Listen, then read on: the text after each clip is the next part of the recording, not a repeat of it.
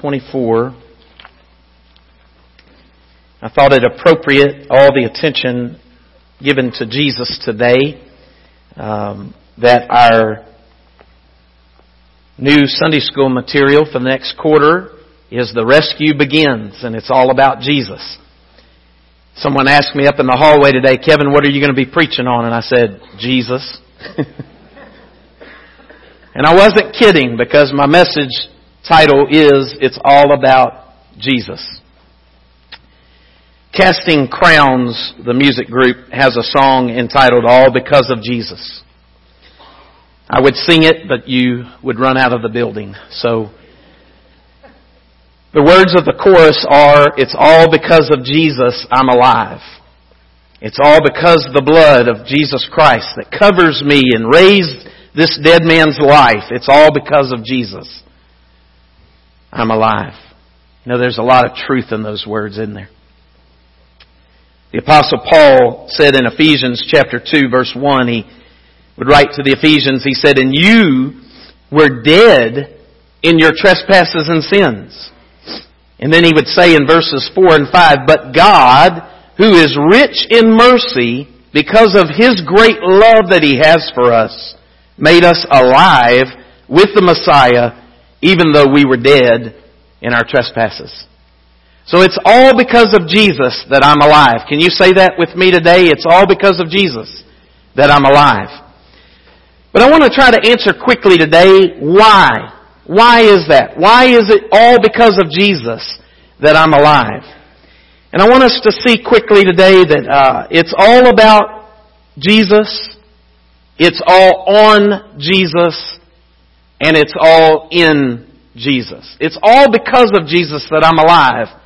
But I want us to see today that it's all about Jesus, it's all on Jesus, and it's all in Jesus.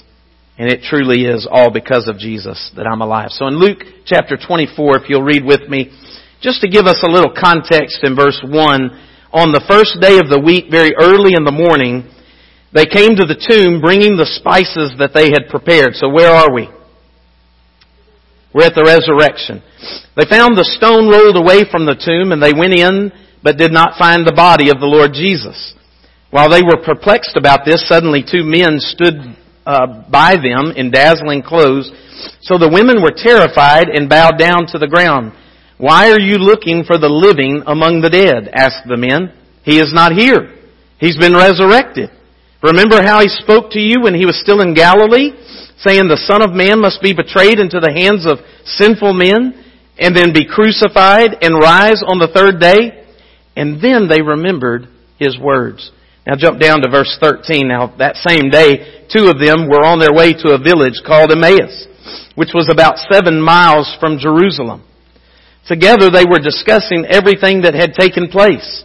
And while they were discussing and arguing, I thought that sounded like some Baptist I know, Jesus Himself came near and began to walk along with them. So get this picture. These two disciples, followers of Jesus, had watched everything transpire there in Jerusalem over these days. They're walking back to their village. They're discussing all the things that had taken place.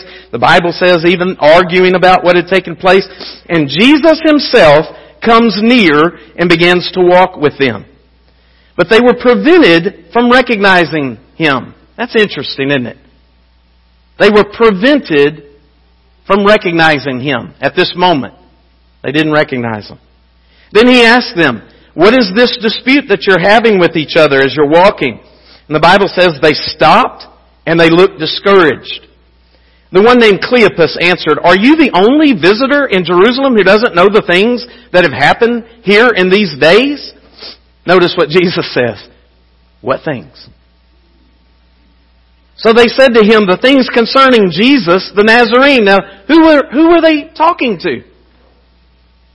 The things concerning Jesus the Nazarene, who was a prophet, powerful in action and speech before God and all the people, and how our chief priests and our leaders had handed Him over to be sentenced to death, and they crucified Him. But we were hoping that He was the one that was about to redeem Israel. Well, that gives us some insight, doesn't it?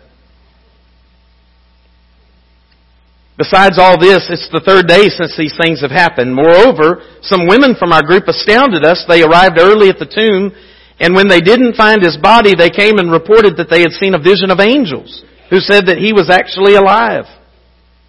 Some of those who were there with us went to the tomb and found it just as the women had said, but they didn't see him. So Jesus says to them, the two, walking to Emmaus, He says, how unwise and slow you are to believe in your hearts all that the prophets have spoken. Didn't the Messiah have to suffer these things and enter into His glory? And then beginning with Moses and the prophets. Don't miss that. That's so important. Beginning with Moses and the prophets. He began to interpret for them the things concerning Himself in all the Scriptures. They came near the village where they were going, and He gave the impression that He was going to go further, but they urged Him, stay with us because it's almost evening. The day is almost over, so He went in to stay with them. And it was while He reclined at the table with them that He took the bread, He blessed it, and He broke it, and He gave it to them, and then their eyes were open, and they recognized Him, but He disappeared from their sights. Now, if we were to keep reading, they go back to Jerusalem. These two disciples leave right then, right there. They go back to Jerusalem to tell the others about the news.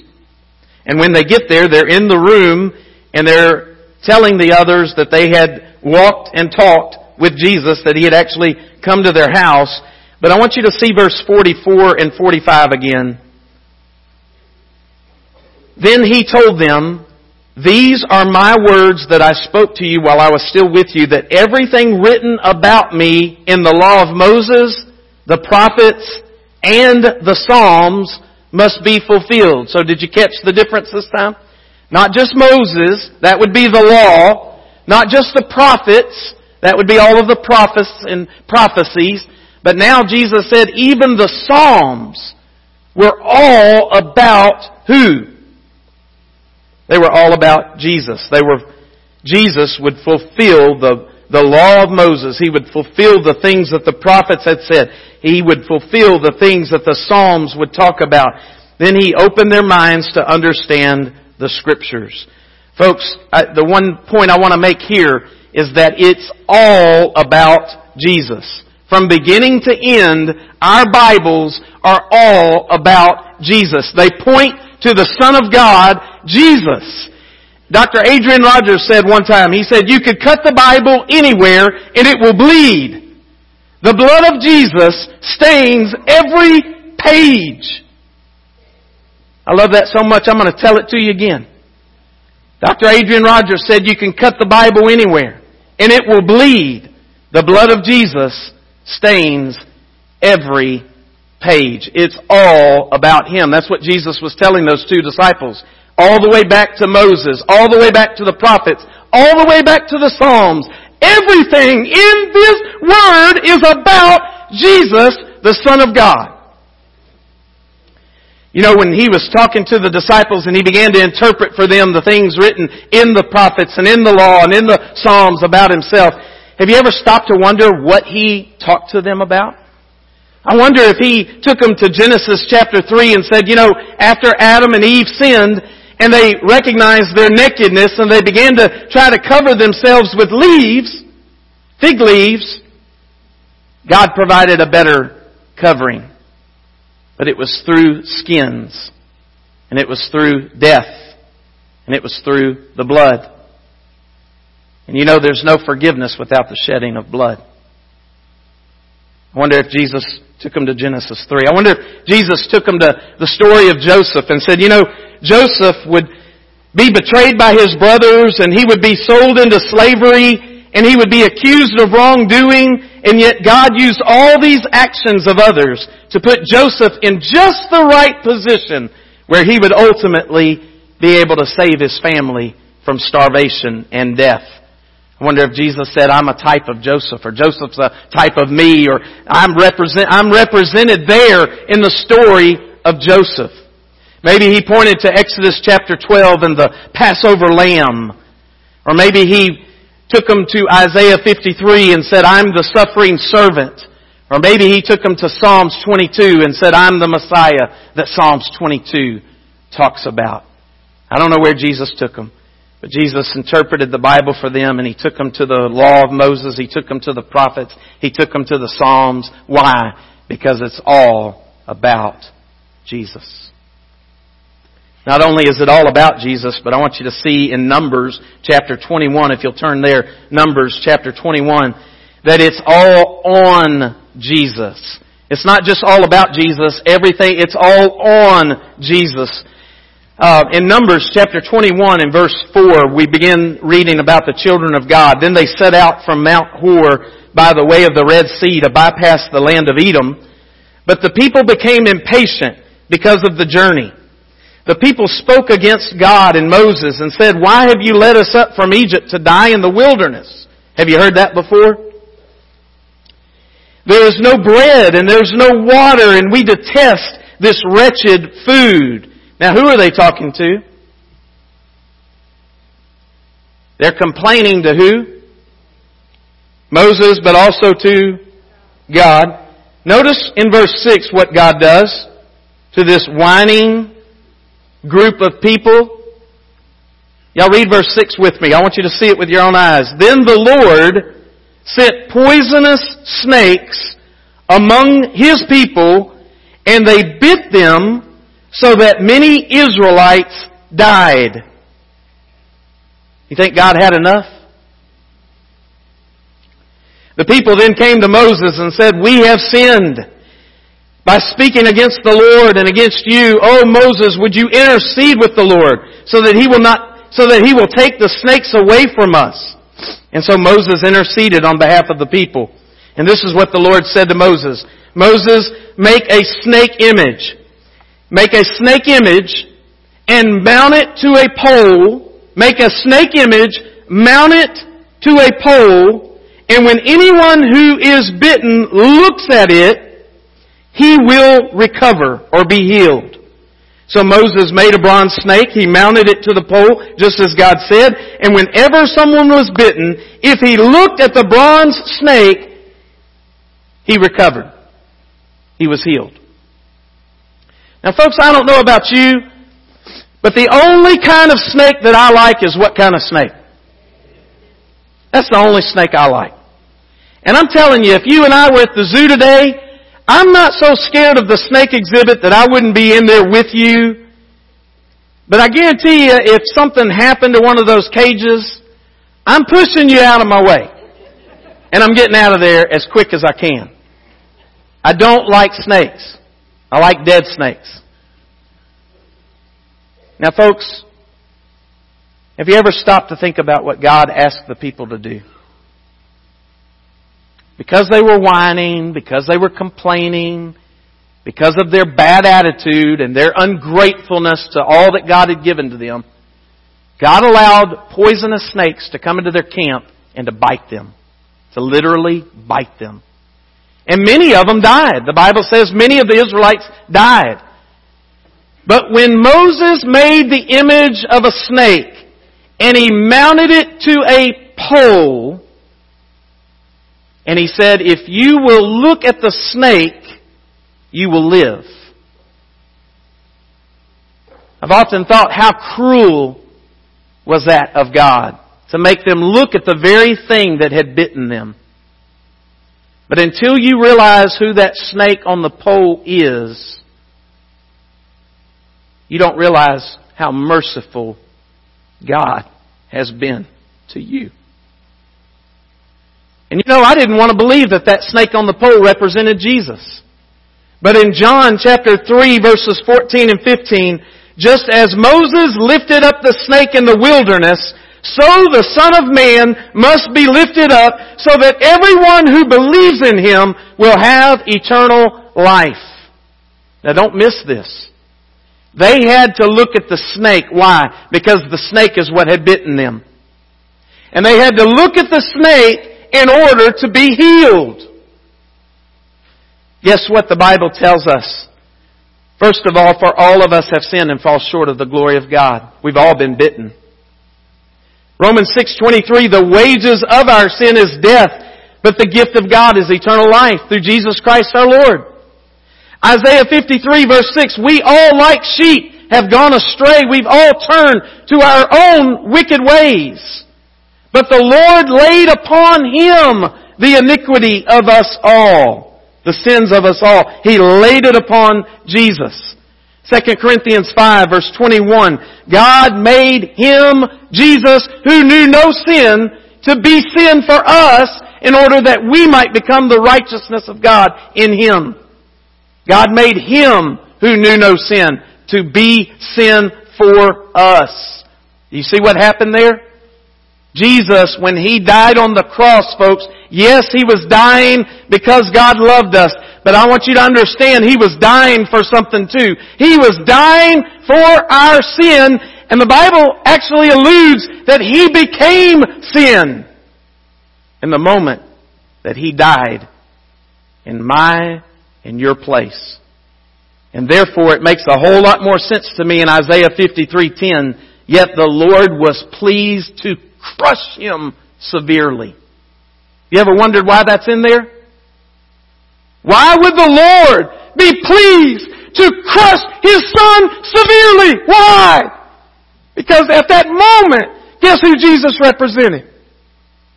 He represented our sin. He died for our sin. Jesus was the snake mounted on a pole that if anyone would look to Him and look with their eyes and see that they are sinful before holy God and that they're in need of a Savior, if you'll look to the cross and look to Jesus, the Bible says you'll be saved. Everyone who calls on the name of the Lord will be saved. Listen, it's all about Jesus. It was all placed on Jesus. And then finally, I'll share with you some good news. It's all in Jesus. Turn to John chapter 3. John chapter 3. We just read verses 14 and 15. Just as Moses was lifted up, Moses lifted up the snake in the wilderness, so the Son of Man must be lifted up, so that everyone who believes in Him will have eternal life. John 3:16, the most popular verse in all of God's Word. Let's say it together. For God so loved the world that He gave His only begotten Son, that whosoever believes in Him would not perish, but have eternal life. You know what? John 3:16 is probably the most popular verse in all of the Bible. I'll tell you this. I just have a hunch that John 3:17 and 18 and 19 and following are probably the least read verses in all of God's Word. You know why? Because our tendency is to stop there in John 3:16. Read with me in John 3:17 and following. Some good words. For God did not send His Son into the world that He might condemn the world. That's not why God sent His Son, to condemn the world, but that the world might be saved through Him. That's the hope. That's the intention. That the world would be saved through Jesus. Look at verse 18. Anyone who believes in Him is not condemned. So if you believe in Him, you're not condemned. But keep reading. But anyone who does not believe is already condemned. Why? Because he's not believed in the name of the Son of God, the one and only Son of God. So if you believe, you're not condemned. But if you don't believe, you're already condemned. Paul will go on to say the same thing in Romans chapter 8 and verse 1. Therefore there is now no condemnation for those who are in Christ Jesus. If you're in Christ Jesus, there's no condemnation. But if you're not in Christ Jesus, you're already condemned. You're already condemned to death. You're already condemned to hell. You're already condemned to your father, the devil, because you do not belong to Jesus. But if you believe in Jesus, you're no longer condemned, but you're saved. Keep reading. Verse 19. This is the judgment. Light has come into the world. The people love darkness rather than light because their deeds are evil. For everyone who practices wicked things hates the light and avoids it, so that his deeds may not be exposed. But anyone who lives by the truth comes to the light, so that his works may be shown to be accomplished by God. It's all about Jesus. It's all on Jesus. And listen, it's all in Jesus. A few weeks ago, our Louisiana Baptist Convention had their evangelism conference up in Ruston, and y'all know I work for the company Lifeway. I'm a rep in Louisiana, and I visit with ministers all day long. That's part of my job, and I have about 250 to 300 churches that I call on, and I try to get to know these guys, and I try to serve them well. And at lunch that day, I was invited by a friend of mine that had become the campus pastor for Celebration Church in Baton Rouge. Now, Celebration Church is a large church down in the New Orleans area. I've had a hard time getting to know those guys. And so with this new inroad with a friend of mine who's the campus pastor in Baton Rouge, he invited me to come to lunch with a few of their pastors, their campus pastors. And so, man, I jumped on that and I said, all right, thank you, God. This is going to give me an inroad and I'll get to know these guys. And so we went to lunch. And as we were getting out of the car, I had met, of course, my friend, and then there were 3 other gentlemen. And I was telling them what I do and who I was as their Lifeway rep. And so as we're getting out of the car, I make this comment that, hey guys, I'll tell you what, I'm going to buy your lunch today. So I've offered to buy lunch. Now we go into the restaurant, and it's one of these ordering restaurants. You go up to the order, and I reach back here, and there's nothing there. Now some would argue that, but there's nothing there in my pocket. And I'm dying. I've just offered to buy 4 guys lunch as their Lifeway rep. And I have nothing. And I had made a note to myself, self, if you go anywhere from the evangelism conference, you need to go by your car first because you had left your wallet in the car, and I didn't do it.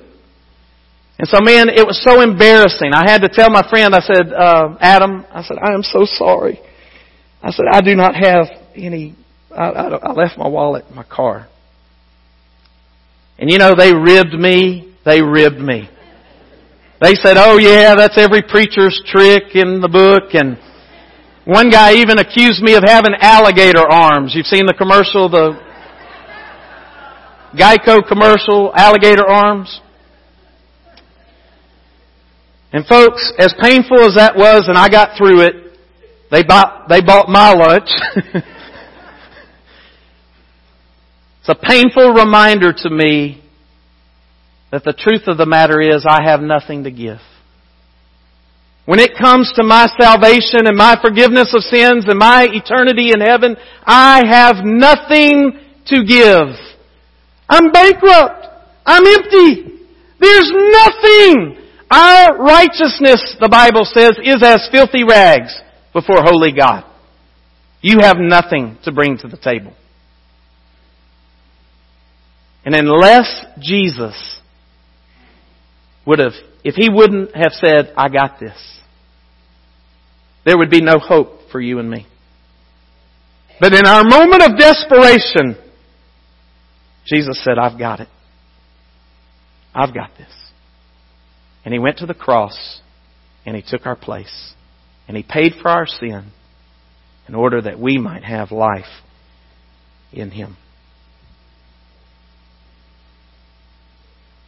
Would you bow your heads? Close your eyes.